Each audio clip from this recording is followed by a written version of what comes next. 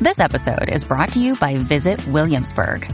In Williamsburg, Virginia, there's never too much of a good thing. Whether you're a foodie, a golfer, a history buff, a shopaholic, an outdoor enthusiast, or a thrill seeker, you'll find what you came for here and more. So ask yourself, what is it you want? Discover Williamsburg and plan your trip at visitwilliamsburg.com. On this episode of Narcissist Apocalypse Q&A, we talk with advocate and lawyer Paige Fox about growing up with domestic violence, a detailed account of her first pro bono case, and how to advocate for friends in and out of court.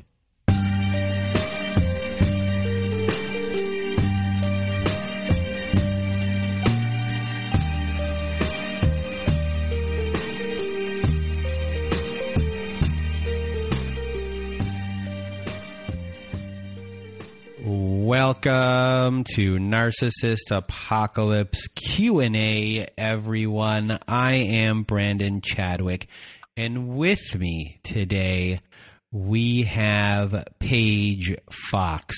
How are you? Hi, everyone. I'm great. I'm doing good. So, everyone, Paige Fox is an advocate and is a lawyer, and you are by trade an estate lawyer, and you do elder law mostly, but throughout your life you've been involved. You were a child of domestic violence. You had to shuffle between two homes, and you then became a friend or friends of many people that went through domestic violence. And most of this most of this podcast, we are going to discuss your involvement in a court case with one specific friend of yours. So you became a friend. So we're going to talk about how it is to be a friend during these situations, and how to be an advocate for your friends, how to be a good friend, and then your role as a lawyer, as someone who became pro bono lawyer throughout this process as well, and everything that you experienced there, the ups, the downs, the things that frustrated you. So before we begin, I just want to give a trigger warning that this episode discusses physical violence, and it also discusses sexual abuse, sexual assault. So that warning is out there. And I guess, Paige, start off at the beginning and tell us a little bit about your childhood. I practice elder law and estate planning and all that area of law in my career. But what really has gotten me so involved and passionate about domestic violence and domestic violence awareness are, like you mentioned, what I went through as a kid, what I saw growing up, and also things like I had taken a class in law school on intimate partner violence, and my professor was amazing and taught me a lot about that too. So there was that background information or background knowledge that I had and personal experience, which really just, lack of a better term, lit a fire under my ass when I saw things happening to my friends. And so to summarize or start to explain about what happened with me as a kid, my mom was in in an abusive relationship. Same patterns that I've seen now, 32 years later. My biological father was abusive. He was an alcoholic. He started dating my mom, and within a year, they got engaged. At that point in time, he had isolated her from a lot of people, was very jealous, just the standard textbook things that I've seen in almost every situation that I've dealt with personally.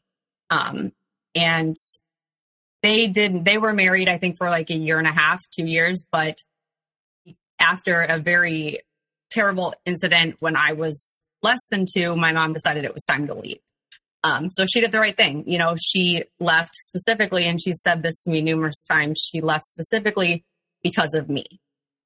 She did not want me to grow up in a household where thinking that it was okay for people to be abusive, whether it was, emotionally, mentally, financially, sexually, physically. It just wasn't okay. She grew up in a good family. And so I know that she had a lot of shame with that. I actually heard one of your podcasts, one of the episodes the other day, where it was the first time I heard another woman have a similar background story, and that she just didn't understand how she could have gotten to where she was. She was like, I had such good parents. They were a happy marriage. You know, I had a good life. How did I end up in this sort of thing? And so that is something that she hadn't talked about. She didn't talk about for years. But like I said, she got out. It was with a lot of help from my grandparents, who she was very close with. So thankfully they were able to help her. We moved into their basement, lived there. And I just remember a lot of incidents of like my biological dad coming back over to their house and trying to get in to talk to her, talk to me, fake crying, all of that stuff. And, you know, even though she did the right thing and she was able to get out with the support that she had, what didn't help was the court system, because there was the child custody issues. So even though she was able to get out, she was not able to fully protect me from the abuse, because my biological father had visitation rights and, you know, custody rights and everything. So I was still having to go over there.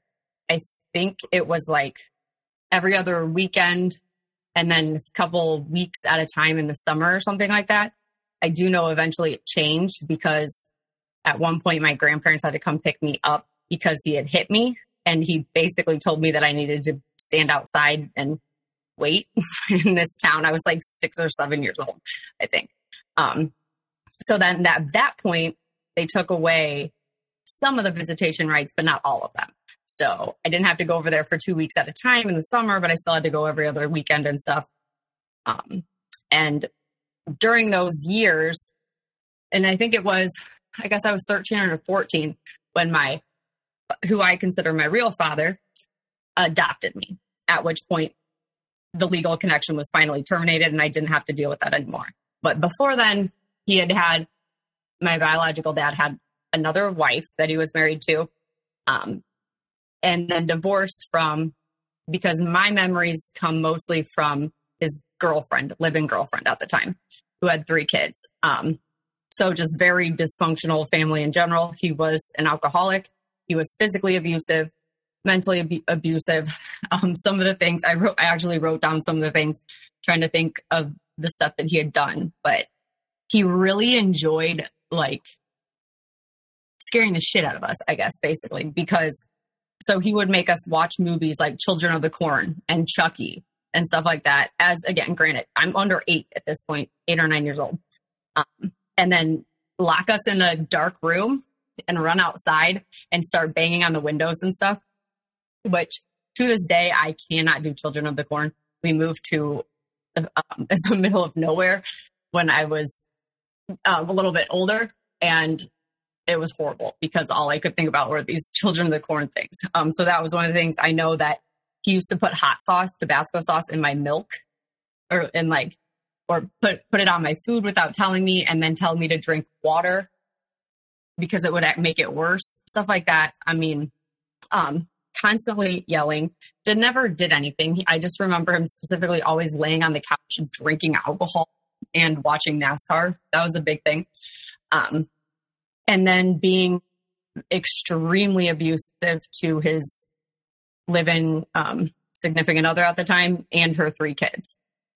I know I had recently talked with one of them who said that he would like crunch up chips and like dump them all over the floor and make her and one of her sisters who has Down syndrome eat the crumbs off the floor.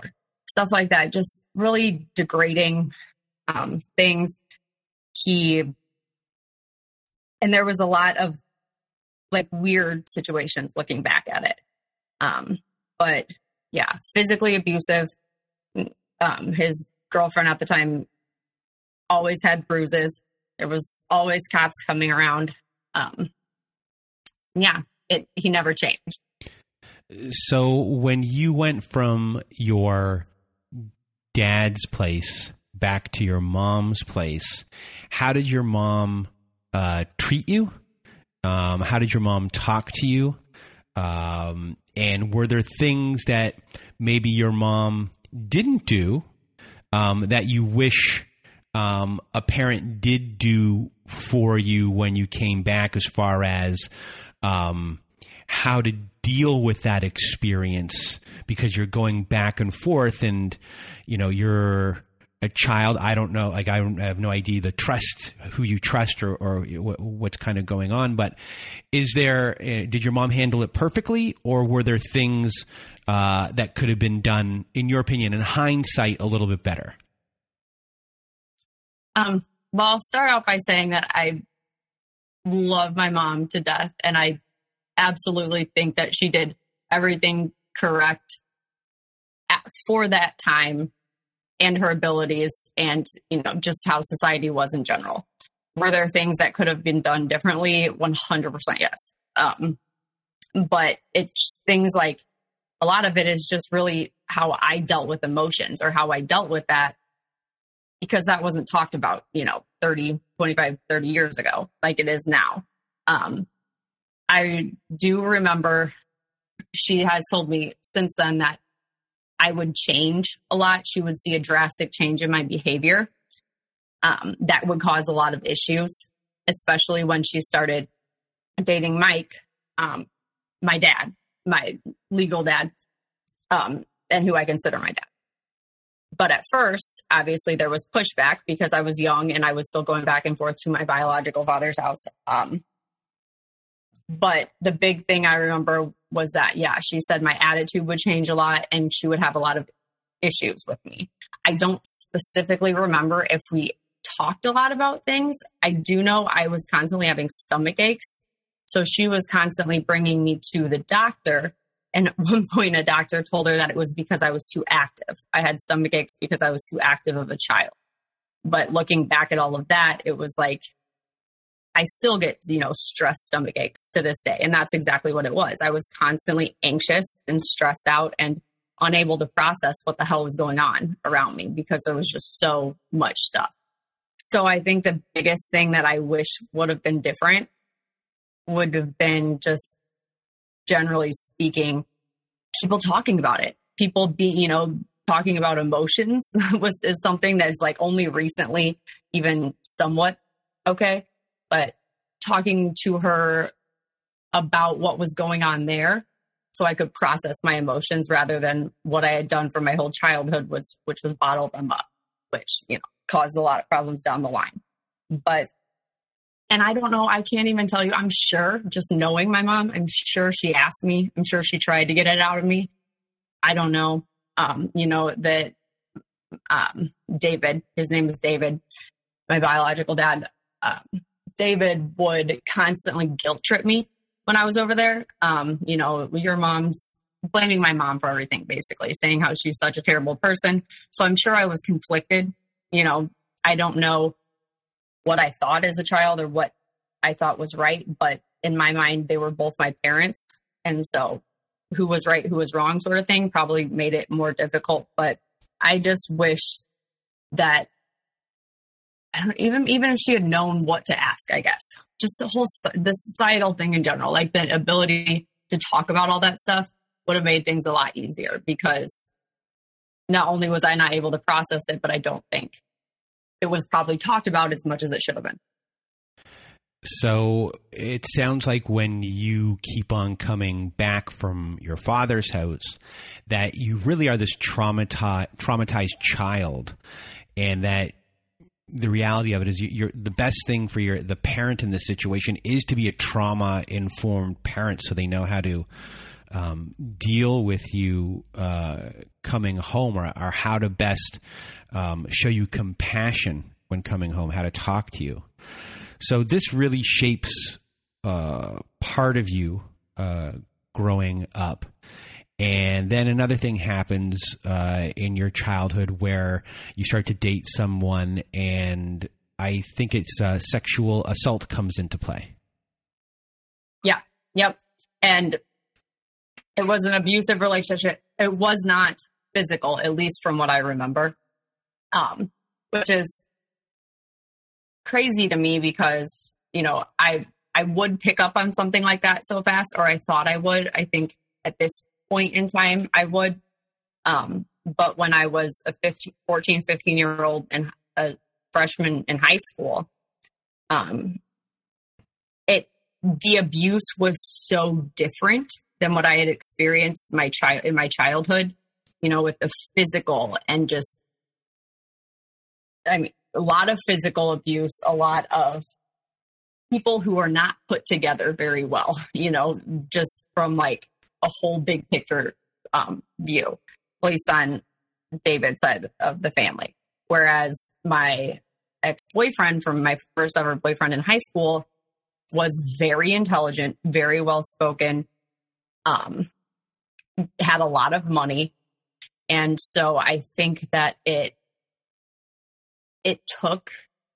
abuse was such a different form than I was used to seeing, or that I think that I would just have spotted right away and been like, no, because it was more of a sexual thing. And it took me until probably 2 years ago, if not more recent than that, to realize that the abuse was consistent throughout the relationship and not just at the one big incident that I eventually reported.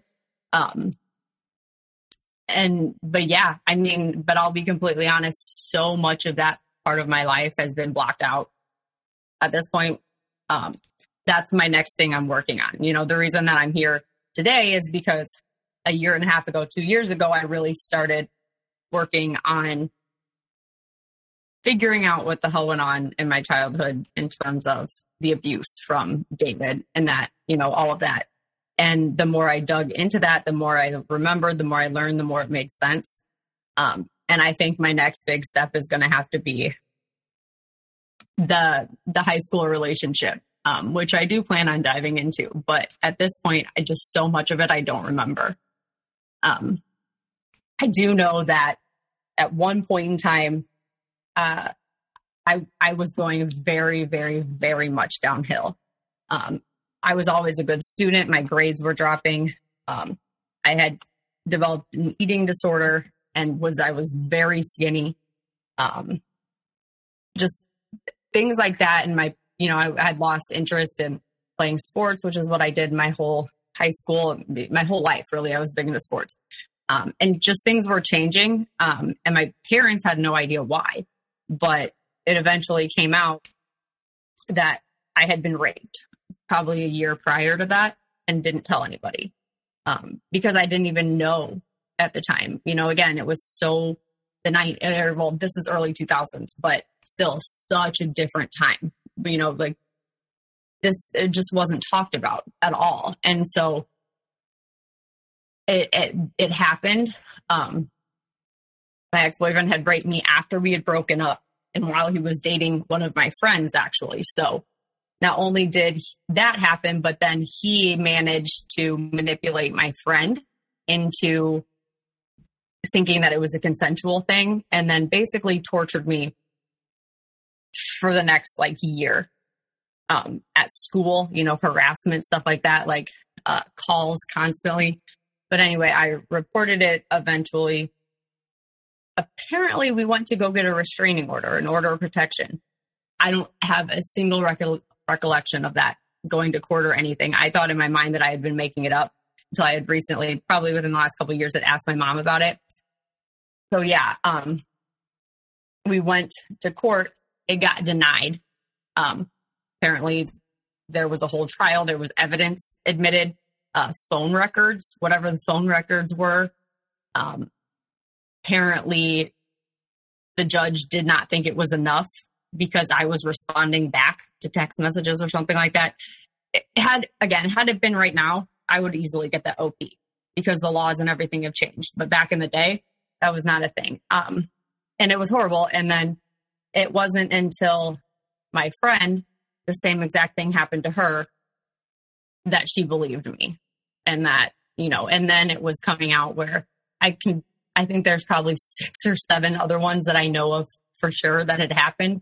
I'm sure there's a whole bunch more out there.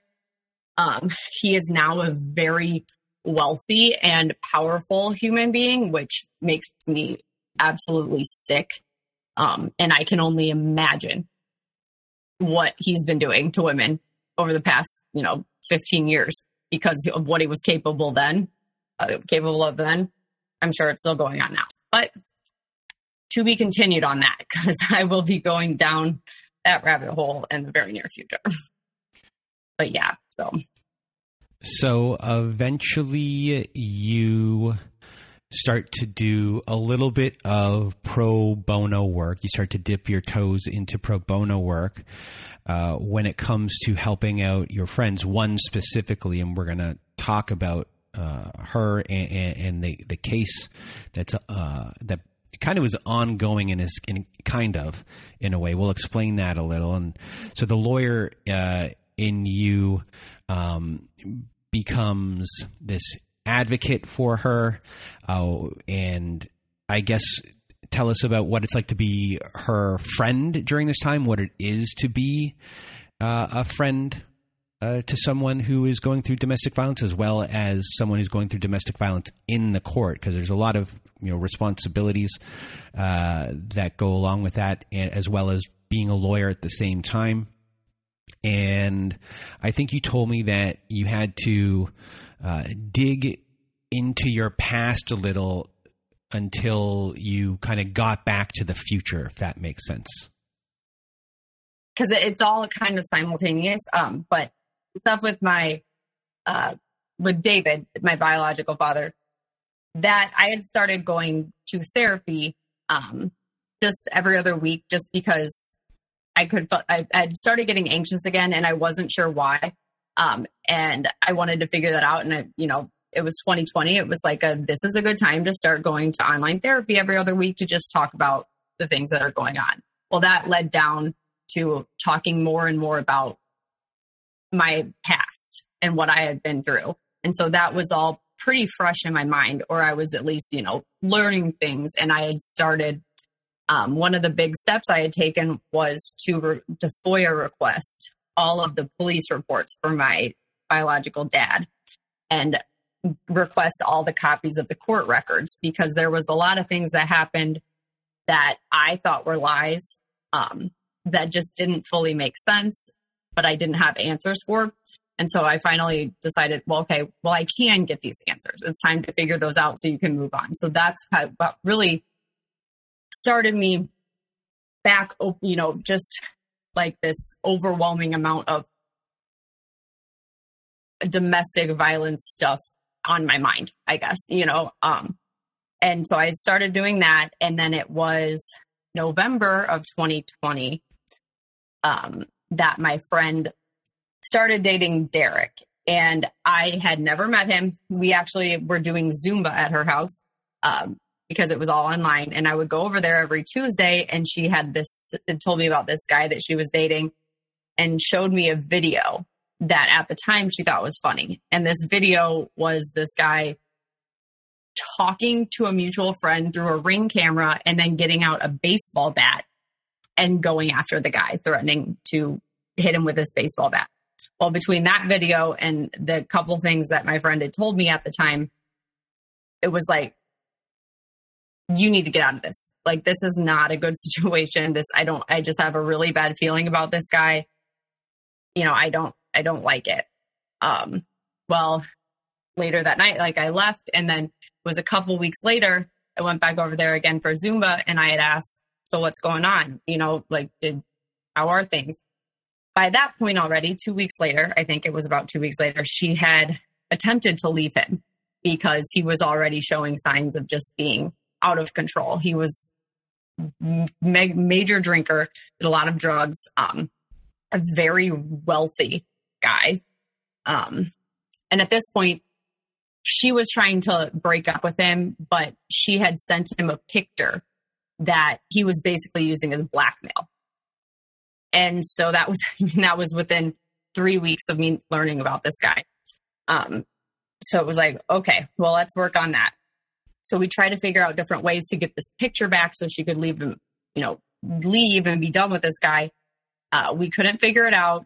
And it wasn't until, and then I started seeing less and less of her. So from November, mid-November through end of January, I didn't really hear much from her. And then she wasn't going to the in-person Zumba classes. Wasn't really sure what was going on.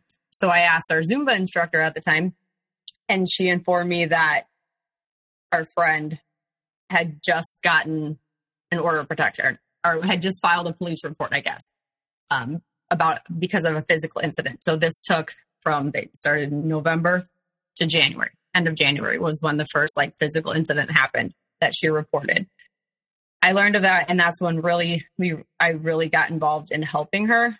I could tell right away because, at this point I hadn't even looked into domestic violence laws in a long time. I had no reason to be doing that. And so I started looking into it, and I could tell right away that this guy was major trouble. Mostly because of his resources. Money and resources are everything in something like this. And so he, despite his extensive background of multiple women that he has abused and that he's on record for abusing, police records, court records, all of that, he was still out and still able to do all of this. And I've seen the court records. Yeah. It's an insane amount of stuff that has happened. He was still on the streets. And so right away I knew I could help you with this. I can represent you pro bono if you want me to, but I really don't think that's a good idea because I can already tell that this guy, he's going to have his own lawyer. He's going to be prepared. He's been through this before. I think you should find somebody who focuses on this area, and so we found her a lawyer. He got the order of protection. Things were good, except they weren't. The order of protection did nothing. First of all, and this brings me to one of the things I think that should be changed about an order of protection is we got it in February. I think we went in February 14th or something like that of 2021 to get this order of protection. It was there. It was in place, but they couldn't find him to serve him. So nothing that he had done between February, for almost a month, would be considered a violation of an order of protection because he just claimed that he'd never seen it, even though he was very aware of it. They just hadn't properly served him. But it was early February that I told her, we need to document everything. This is going to be a pain in the ass, but I know for a fact that DV situations, dealing with OPs and all of that stuff in the courtroom is already difficult because the evidence, it's a he said, she said thing. He's got the money. He's got the big time lawyer. We got to make sure to try to document all of this. So that's when we started that Google Doc folder that I added you to. And we just started this spreadsheet of dates and times and the phone numbers that he was contacting her from. I don't know if you saw that spreadsheet. Oh, yeah, I saw that where it's just a lot of different phone numbers and you started attaching, because he was using burner phones. Yeah. So many burner phones. That is a nightmare. That is an absolute nightmare. Burner phones. And it was basically us trying to figure out a way to prove that it was this guy because the cops kept telling us there's nothing we can do. I don't know how many times the cops told Chrissy that she needed to just change her number. It was I can remember one night we were sitting on her floor on the phone with this female cop of all things, which made me furious. And just for 45 minutes going back and forth with them, arguing with her, yes, I can prove it to you. I'm looking, you haven't even looked at what I have in front of me. I can show you this spreadsheet. I can show you that even though it doesn't say it's coming specifically from this guy's number, there are things within the text messages. There are ways of proving this. You just have to take the time and effort to do that. Major issue throughout the whole process was getting those people to actually take the time and effort. But yeah, it was just constantly change your number. And so that's why we started keeping track. I think we got to I don't know, there's probably 80 something burner numbers. It was consistent and constant. He had all these different accounts that he was able to do it from. And it just made harassing her and stalking her that much easier.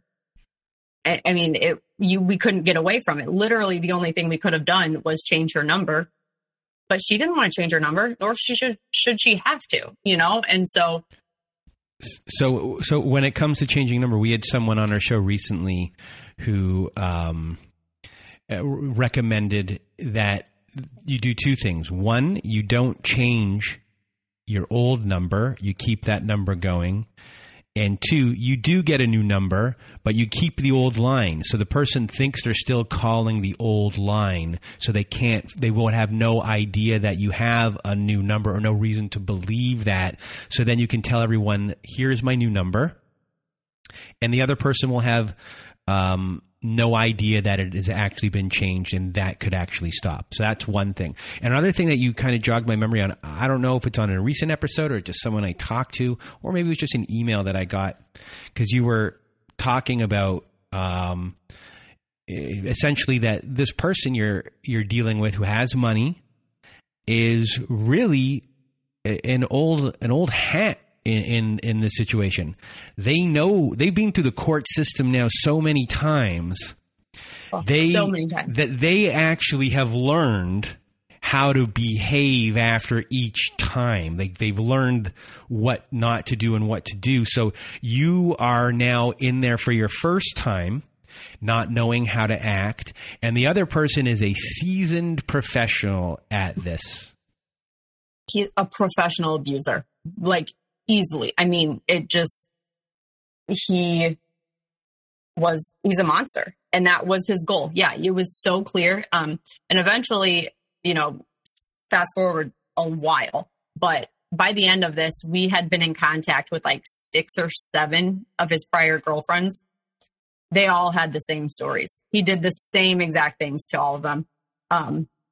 It was almost amazing. I mean, in one of them, we have a folder in the Google Drive titled creative harassment, because some of the shit that he came up with was just unbelievable. I mean, he would call pizza places, and order a pizza to their house at 2 a.m. And so these people would deliver a pizza at 2 a.m. and they would have to pay for it. Things like that. Listed their number on her number, as well as the ex's, on Craigslist under free TV. And so she just got her phone blown up by all these Craigslist people trying to get this free TV, things like that. And he did it to all of them. He did the burner things to all of them. But yeah, I mean, very, very seasoned, knew exactly what he was doing. And right from the beginning, he made it very clear that he didn't think he could be touched, which in turn made me even that much more determined to shut this guy down. Because at this point, he had ruined so many lives. The first, one of them, so there were 3 women that I ended up working with pretty closely. Of those 3, the first one had been in a relationship with him for 2.5, 3 years. She was still very much struggling. Even though they had been separated for a while at that point. Well, not a while, maybe a year. Which, by the way, they separated after he got convicted, was found guilty of strangling a dog with a telephone charger cord. I have seen the video on Facebook. It is awful. He did that in an attempt to get her to come back to the house. She didn't know what to do. Of course, the cops weren't listening because it was her. She kept going back. There was nothing they could do, blah, blah, blah. So she posted the video on Facebook and was like, I don't know what else to do. Somebody needs to help me so he doesn't kill our dogs. So that happened. He got convicted. And by the way, he got convicted in December of 2020, the 1 month after I learned about him. So see, we're already dating at that point. And she had actually been to the court date with him. And between all the lies and everything that he was telling, in her mind, he was the innocent one.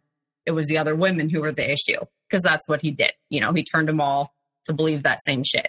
The first woman that I was working with closely by this point, when we got involved, so the dog situation happened. She was then as of last year, being sued by this guy's parents for custody of the dogs that he had strangled with a telephone charger cord. I mean, in what world Is that okay? How, like, again, that's just continued abuse, you know? That was this guy now using legal action to continue to control and abuse her and torment her over something he had been convicted of.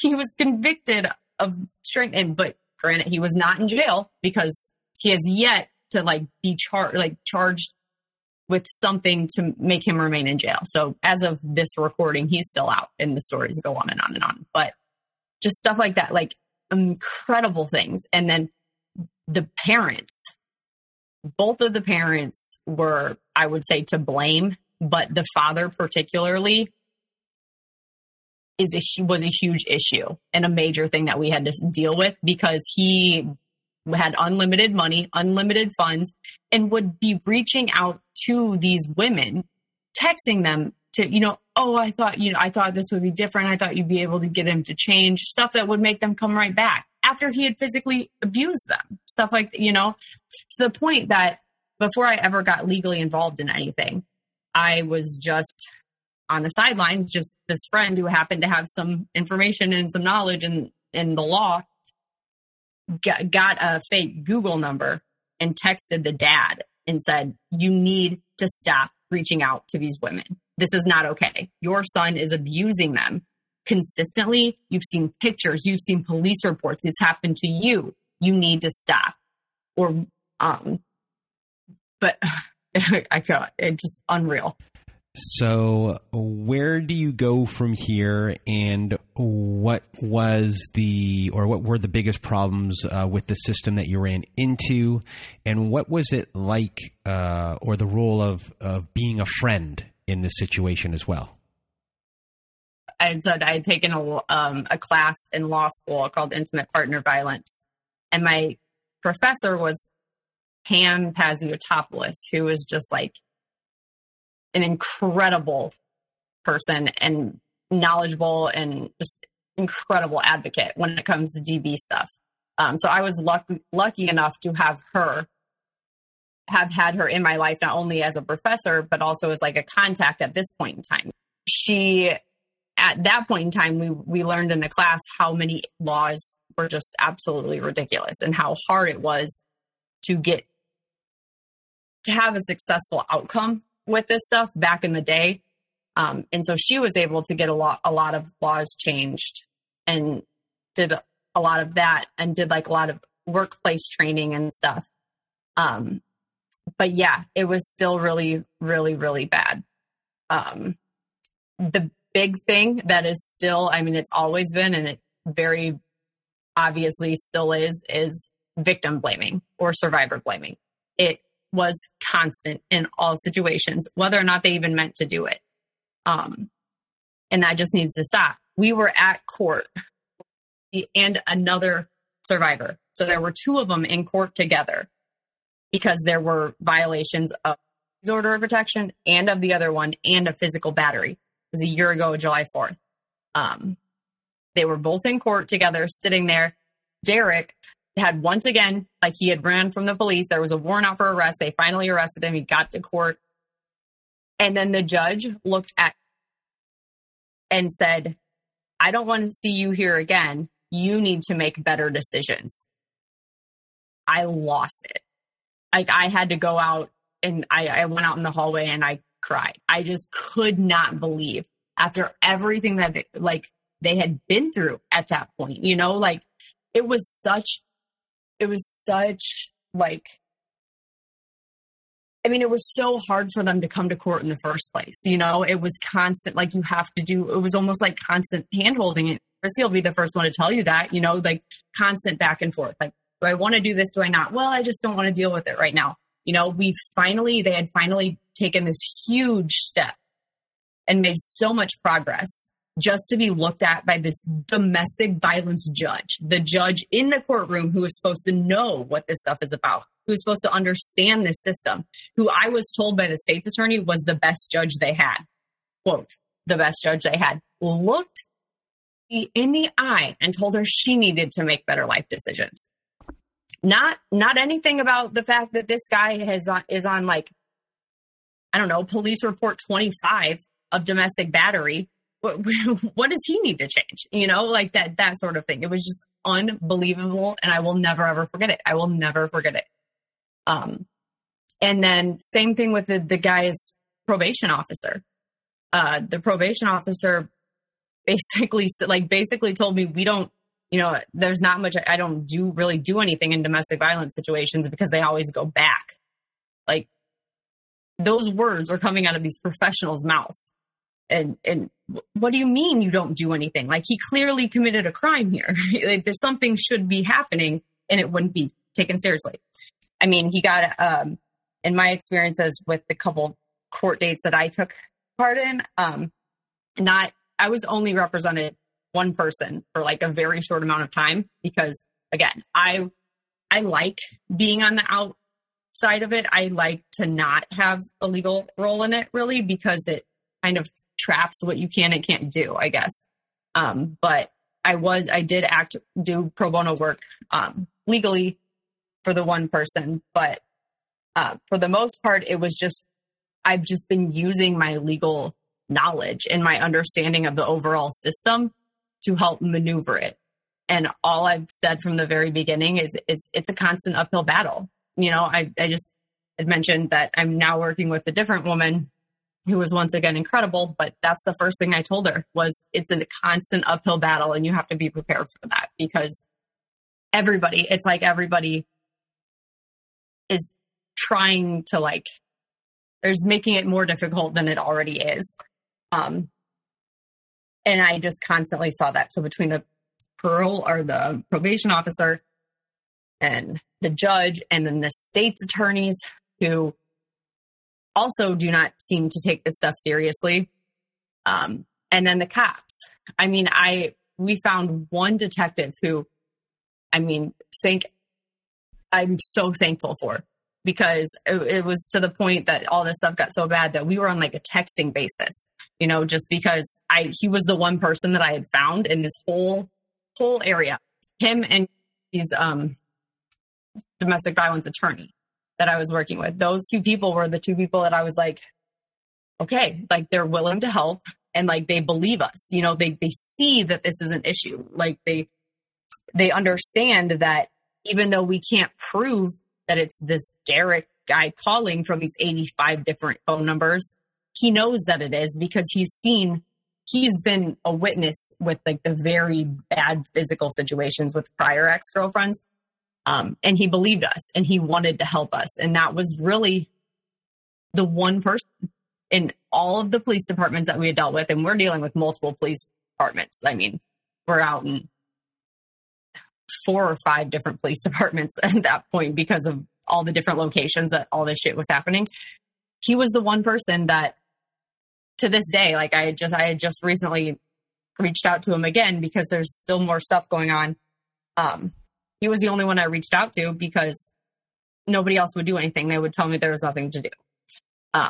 At one point after last year in September, the last court date that I was at until recently, we had once again, and the other woman that I was working with, they both went to court. This is it was a huge deal, you know, like not only is it extremely difficult for survivors to talk about it, but let alone testify to it or agree to testify to something in court in front of your abuser is insanely difficult. But they were both willing to do it because we had gotten to a point where they were, you know, able and they wanted to. And the state's attorneys, and during a court date for her civil OP, it was at that time that I rolled it into the criminal case. And so it became a criminal OP. So then I could step away from being anything legal. The judge at the court date told the state's attorneys and Derek's attorney and me that whatever decision was made with the OP stuff for these criminal charges that were coming on, that I was supposed to be in the know about it as the attorney who had initially filed for the OP. Well, not only did they not inform me about it, but they went behind both of the survivors' backs and cut a deal with Derek's attorney. And so there was no jail time and he got 2 years probation this time instead of 1. Yay. He was already on probation for the last year during all of this because of the dog situation. And then $10,000 more bond or some shit, like another slap on the wrist. And I had put an email specifically because I was so mad, and I was concerned that if something wasn't done about this guy, he was going to end up killing somebody.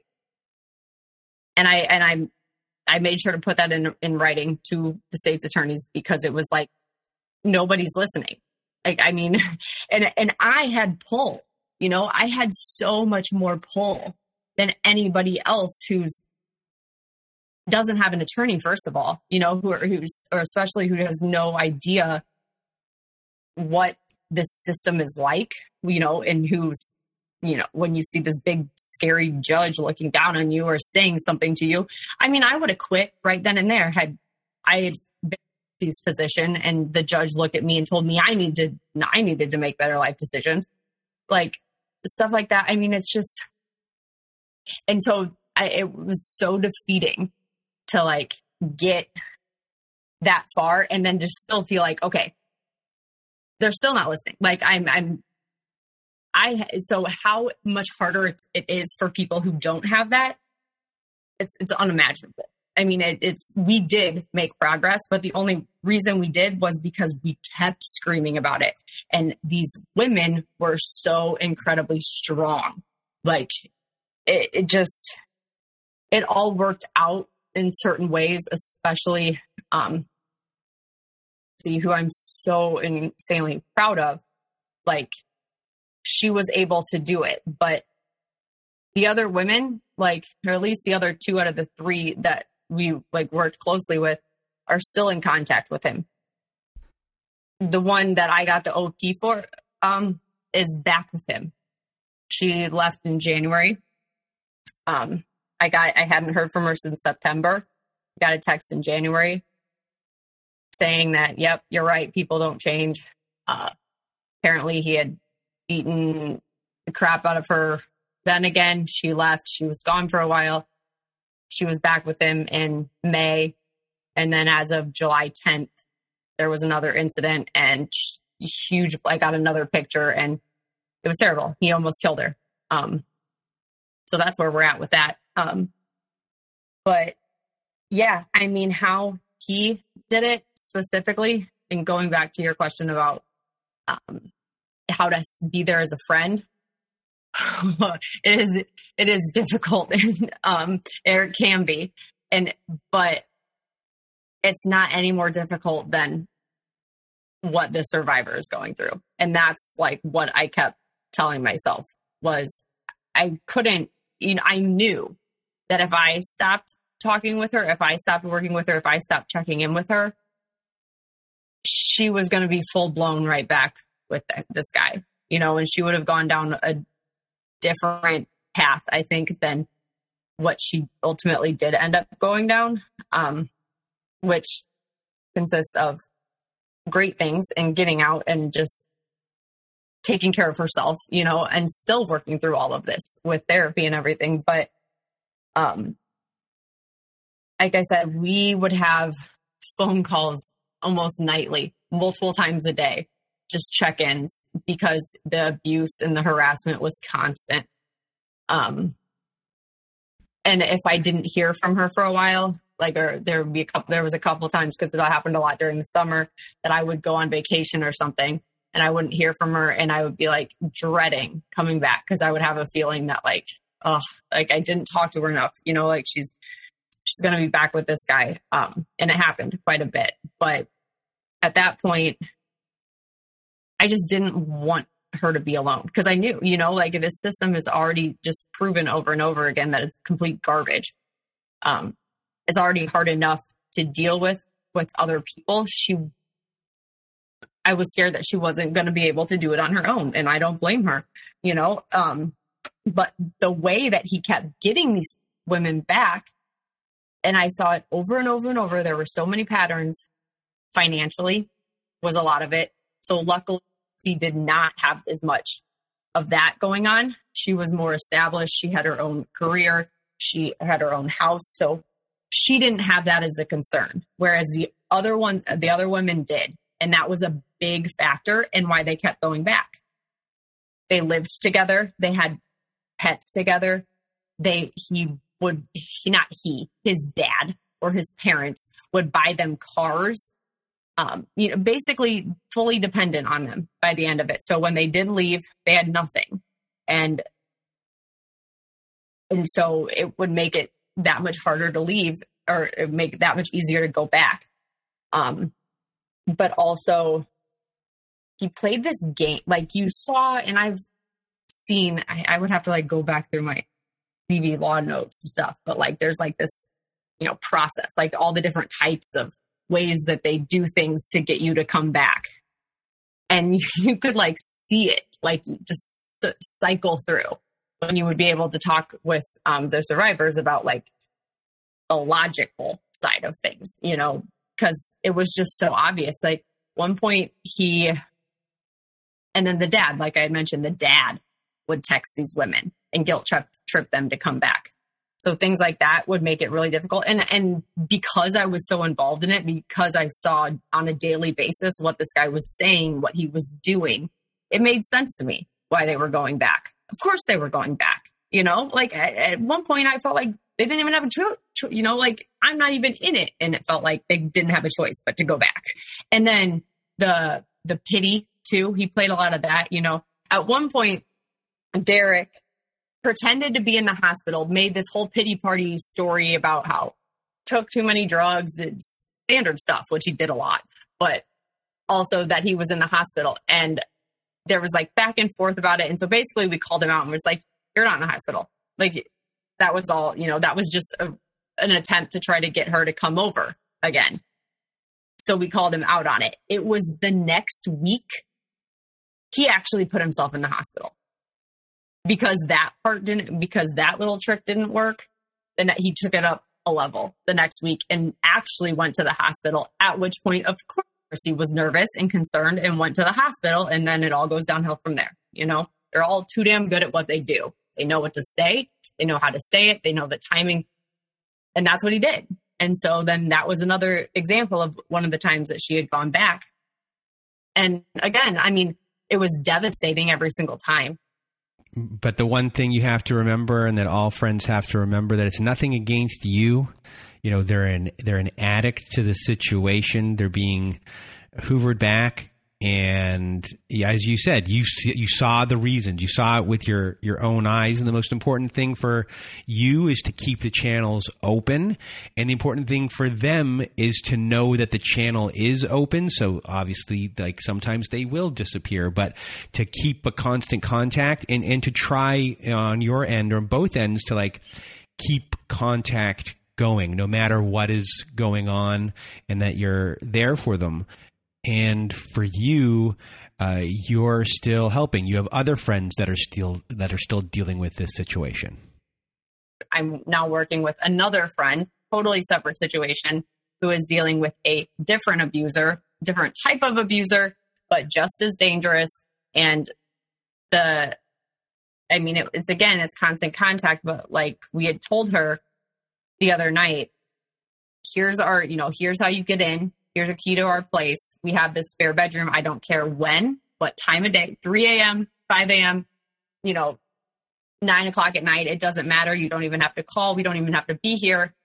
There's a spare bedroom for you and your son if you need to leave, because I know that I've witnessed the abuser show up at her place unannounced and just being there, which was terrifying for me. So I can't even imagine what it's like to be living there knowing that he's probably doing this and that at any point in time he could be outside. And so I told her, just know like that, like I can't stress enough, like the importance of them knowing that they have somebody to talk to, like whatever the situation is, whatever time of day, whatever reason, that they have somewhere to go, but also someone to talk to, because this stuff is so lonely and there's so much guilt involved in it that like you're not going to talk to anybody about it, especially while you're living it. To have that person constant. And to remind them that, like, it's okay if they fucked up, they fucked up. You know, like, they went back. It doesn't mean it's everything that we had, like, everything that we'd accomplished legally, everything that she'd accomplished on her own, you know, just being a survivor was not gone just because she went back. You know, like I said, it was obvious why she went back a lot of the time. And it didn't mean that she did anything wrong or that, you know, everything that had been accomplished was no longer meaningful. And I had to stress that a lot. That was something that was like because she would just feel like such a failure every time that she went back.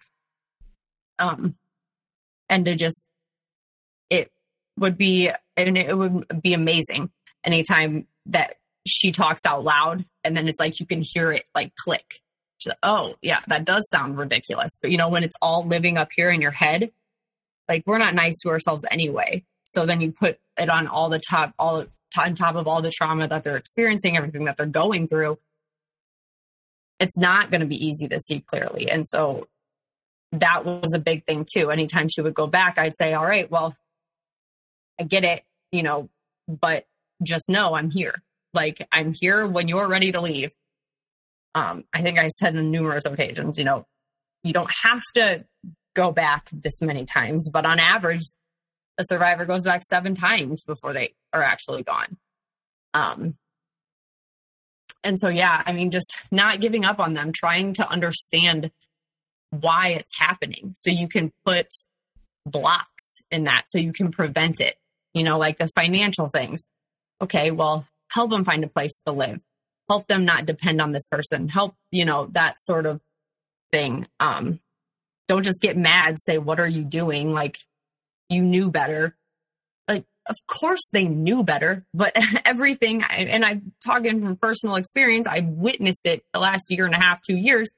The system is garbage. It's all stacked against them.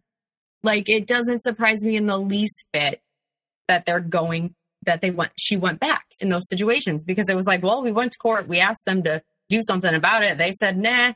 Okay, well, let's try to live our lives. Okay, you're going to get 150 texts a day. And then you give in to one of them finally because you're just exhausted. And then that leads to the guilt trip. And then that led to her going back. I saw that all the time. That and the dad getting guilt tripping them. But yeah, just the constant reminders that you're there and that they are better than this, that they deserve way more than what they, like, survivors in general give themselves credit for. But I mean, it's that they didn't do anything wrong. That was another thing that I saw all the time, that she just felt like guilty for she did the things wrong. And it's like, you have done nothing wrong. You are trying to survive right now. This guy is constantly harassing you, threatening you, put his hands on you. It's not your fault, and you didn't do anything wrong. You're just a good person, and he's exploiting that. Well, Paige Fox, I want to thank you for being a guest on our show today. You made my job really easy today. And talk forever. you really, you just really did a good job. It's hard to explain your own feelings, but explaining someone else's experience of what they're going through your eyes and communicating that in a really clear way, and for people listening that are going through it, they're being understood right now. For friends, you're giving them a lesson as well of how to be. And, you're understanding the frustration of so many people, and it's validating for them just to hear your frustration as someone who's, as an advocate and a lawyer who's helping your friend through this. So I just really want to thank you for being here, sharing your story as well. And I'll put your info in the show notes. So do you have one last thing to say to everyone before we go? Yeah. I was just going to say there are a lot of different things that I think that would be really helpful for people who are trying to get out of these situations, at least from a legal perspective.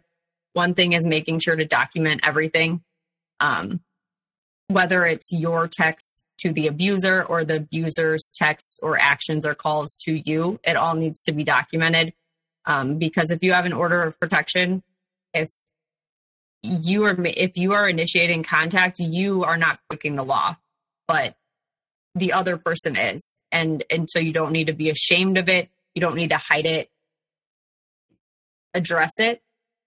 Collect as much evidence as you can, and as organized as you can. A security system, if possible, is also helpful because things like video has been beneficial to us in terms of court. And honestly, just talking about it. I've just, from my personal perspective, like I said, this all started with me talking about my life and what had happened in the past. And I have found that not only is it rewarding to me and helping these individuals, but it's therapeutic to me. It's easier for me to talk about what's happened to me in the past. And it's crazy how much better it seemed to go when survivors that I've worked with have spoken with prior survivors or prior ex-girlfriends, because you get to hear what's actually going on. You know, you get a confirmation that you're not the crazy one, or that in all of this stuff is like, it just made it seem to make it a lot easier. And I don't know, I hope that maybe she will be a guest on your show at some point, because she's an incredible person. I think she would have a lot of good things to say. Well, thank you once again for being on the show and sharing all of your knowledge and just being you. You were fantastic. So thank you. Thank you so much.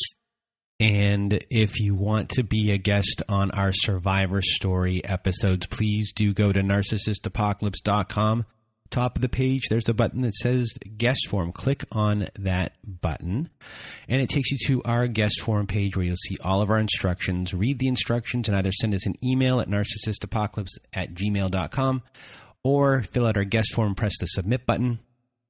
Also at narcissistapocalypse.com, if you need support, you can join our support group. We have so many support group members in there because we have Zoom meetings every Wednesday night, Saturday night, Thursday afternoon, and we have forum boards. We have episodes that never made it to air. We have ad-free episodes on there. And if you just want to support our show, join our support group. It helps us out a lot by doing so. That's at narcissistapocalypse.com. And if you need even more support, please do go visit our friends at domesticshelters.org.